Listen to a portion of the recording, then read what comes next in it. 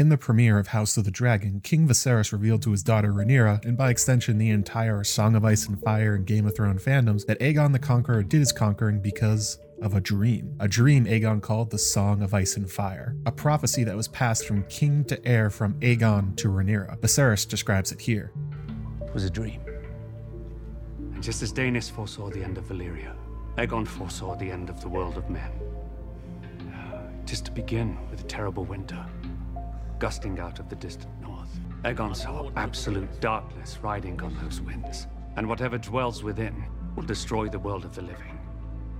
When this great winter comes, Rhaenyra, all of Westeros must stand against it. And if the world of men is to survive, a Targaryen must be seated on the Iron Throne. A king or queen, strong enough to unite the realm against the cold and the dark. Aegon called his dream the Song of Ice and Fire. This secret, it's been passed from king to heir since Aegon's time. Now you must promise to carry it. And despite some of us saying this is probably the case for years now, this has come as a major shock for many fans. There's been different responses, from excited to curious to outright hatred. By far the most common criticism, though, of this reveal is asking if the Targaryen monarchs knew about this dream, why didn't they do anything to prepare? When we get to the opening of the show and books, the Night's Watch is a wreck of itself, down to less of 1,000 members with many castles abandoned. There's no more dragons, the Targaryens are running for their lives in Essos, and the White Walkers seem poised to razzle-dazzle their way into Westeros. So, what gives Targaryens? Why didn't they stop the danger or prepare for what they saw coming? Well, the answer is they did, but not in a uniform or unfortunately lasting way. But let's dive into it. The very first thing we have to acknowledge is that many making this criticism of the Targaryens are suffering from hindsight or Monday morning quarterbacking. We have read these books, watched these shows, listened to these podcasts, refreshed endlessly on Notablog, so we know for certain that this, with a terrible winter, gusting out of the distant north, Aegon saw absolute darkness riding on those winds. Means specifically the White Walkers. We know that they are some sort of psychic necromancers made of ice who can control armies of the dead, and that they live far north of the Wall, and that they still exist crucially. We know this because we have consumed the material telling us all about them, but from the perspective of Aegon the Conqueror and almost all the Targaryen monarchs, receiving a dream that describes the oncoming danger like this, with a terrible winter, gusting out of the distant north, Aegon saw absolute darkness riding on those winds. Connecting that to the White Walkers could be, a bit tough. Very few know that the White Walkers ever were real, most commonly thinking that they're a fairy tale like Snarks and Grumpkins, a scary story told by old-timers to scare children into behaving. That's one of the primary problems in Game of Thrones, that literally no one south of the Wall believes the Night's Watch when they claim the White Walkers have returned. It takes enormous effort in the TV show to even get all the Northerners to believe the White Walkers are not only real but prepared to attack, never mind the Citadel or other rulers. And in the books, the challenges seem identical or even more daunting. So that is Aegon's first problem. He has to first even figure out that this dreams mean that the White Walkers in particular are what he saw. No small task. Then after he identifies that they are explicitly what he dreamed of, he then has to figure out how he'd even stop them if he had to, and if they're even active. They've been gone for thousands of years.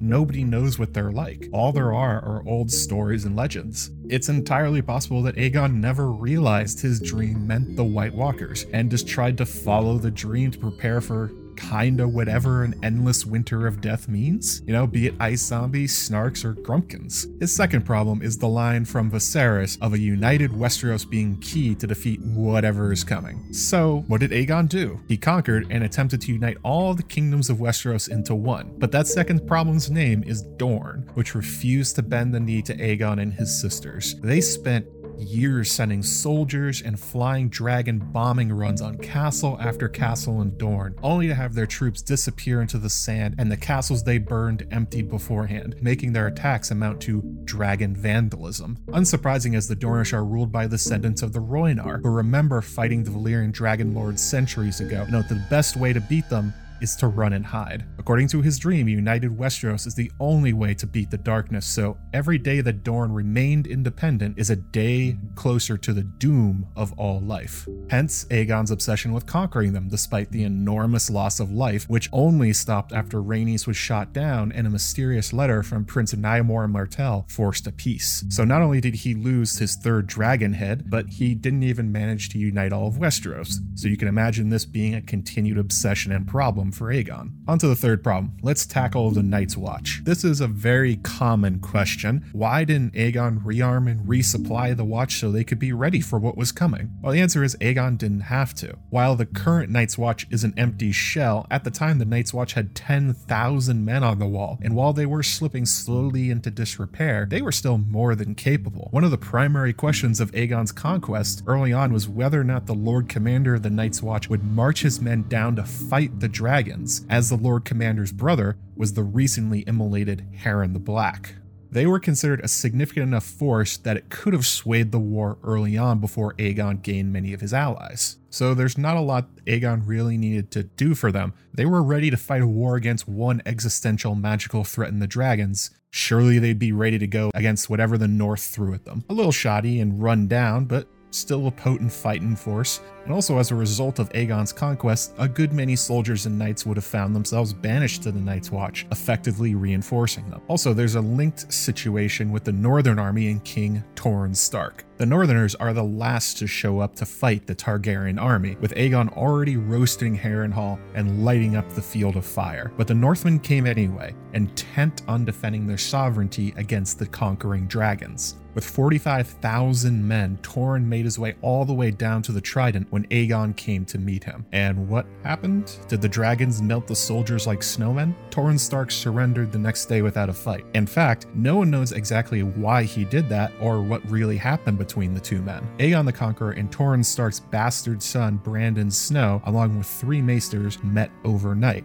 And the next day, Torrhen knelt to his new liege. However, if you piece together Aegon's belief in the coming darkness beyond the wall, it's easy to see how he and Torrhen may have found common ground avoiding the battle. Out of all the kings Aegon would face, Torrhen Stark would be the most likely to be receptive to the idea that Aegon's purpose was not just acquisition of land, but to fight the winter that the Starks always say is coming. No one knows what Aegon, Brandon, and Torrhen said to each other, but it would make sense if they found common cause against the White Walkers should they arrive soon, like Aegon thought they would. His mercy to not destroy the Northern Army as he easily could suddenly appears more tactical, because any war against the threat from the far north would have the Northerners acting as a primary line of defense. And an important one too, as demonstrated in Dance of Dragons, they're the ones who know how to fight and survive in the worst winter conditions. Perhaps shades of Stannis. Torrhen may have been the only lord in Westeros to know Aegon's secret, a secret to secure an alliance or maybe a pact. Certainly for generations to come, no matter the conflict, the Lords of Winterfell always stood by the Targaryen crown. Okay, well, until Aerys started killing them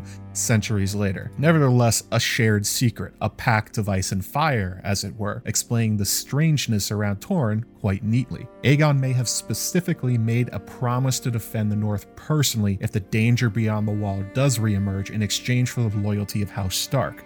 Of course, the question becomes, if Aegon was so concerned about preserving the North, why did it take him decades to ever visit the North or the Wall? You may remember what I said earlier about how he was attempting and failing for many years to personally subjugate Dorne, and after that, he spent his time trying to keep his newly made conquests under his control. Plus, presumably if the danger from the North actually did show up, all it would take would be one raven and the dragons could fly immediately to help. If Aegon's kingdoms were united behind him rather than, say, an open rebellion, then he could marshal an army far easier than if he was, I don't know, personally taking a watch on the wall or flying through the haunted forest trying to find White Walkers that haven't even showed up yet. It's not really a plot hole, it's more a reality of how difficult it was to conquer then hold the 7-ish kingdoms who really did not want to be conquered. Sending his money and troops north against a threat that has not showed up yet would have been suicidal to his new realm, and honestly unnecessary when he left the North and the Watch totally intact, and a raven from Torrhen Stark or Lord Commander Hoare would have been enough to raise the alarm in the South. Important to recognize that this was not just a problem for Aegon. The primary concern for just about every Targaryen monarch over the next almost 3 centuries is defending their throne against rebellious family members, former kings trying to reclaim their title, and invaders from across the Narrow Sea. This is not a solved problem by any means, and remains an ongoing concern politically and also related to Aegon's prophecy. You cannot use the combined resources of united Westeros to fight an existential threat if those kingdoms are not actually united. So rule 0 of the Song of Ice and Fire is do not lose the throne.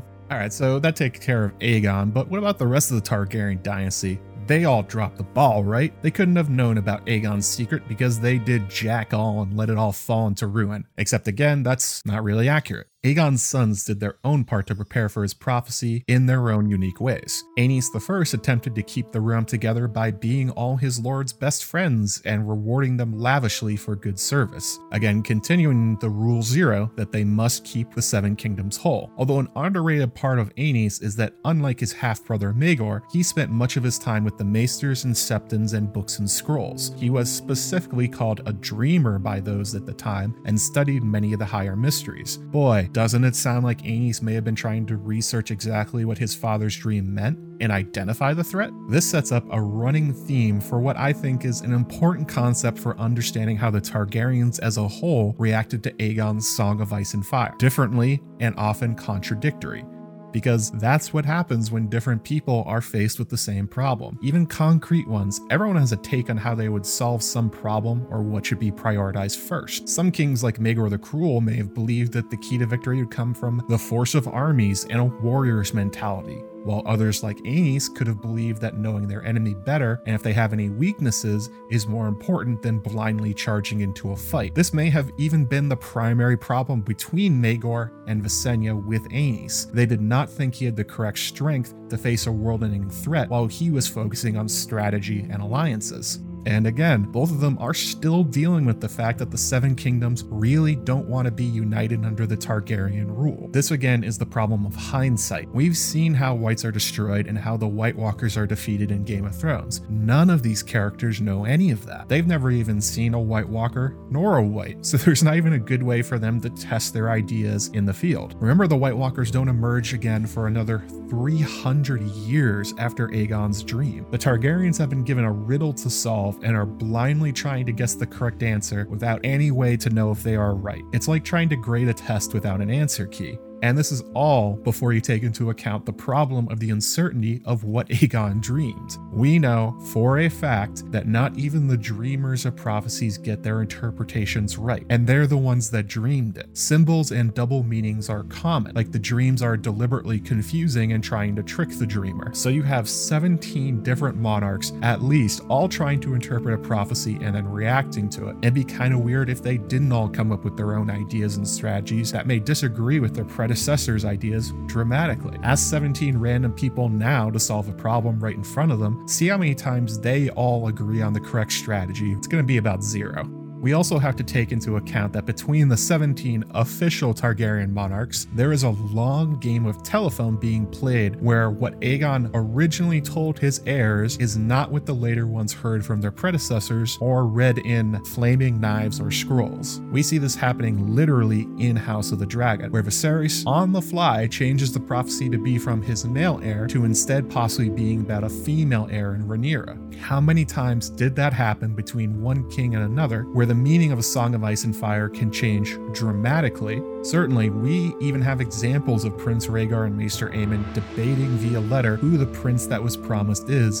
and what the signs of their coming actually are. It would be the rule, not the exception, that each monarch would add their own understanding to the Song of Ice and Fire.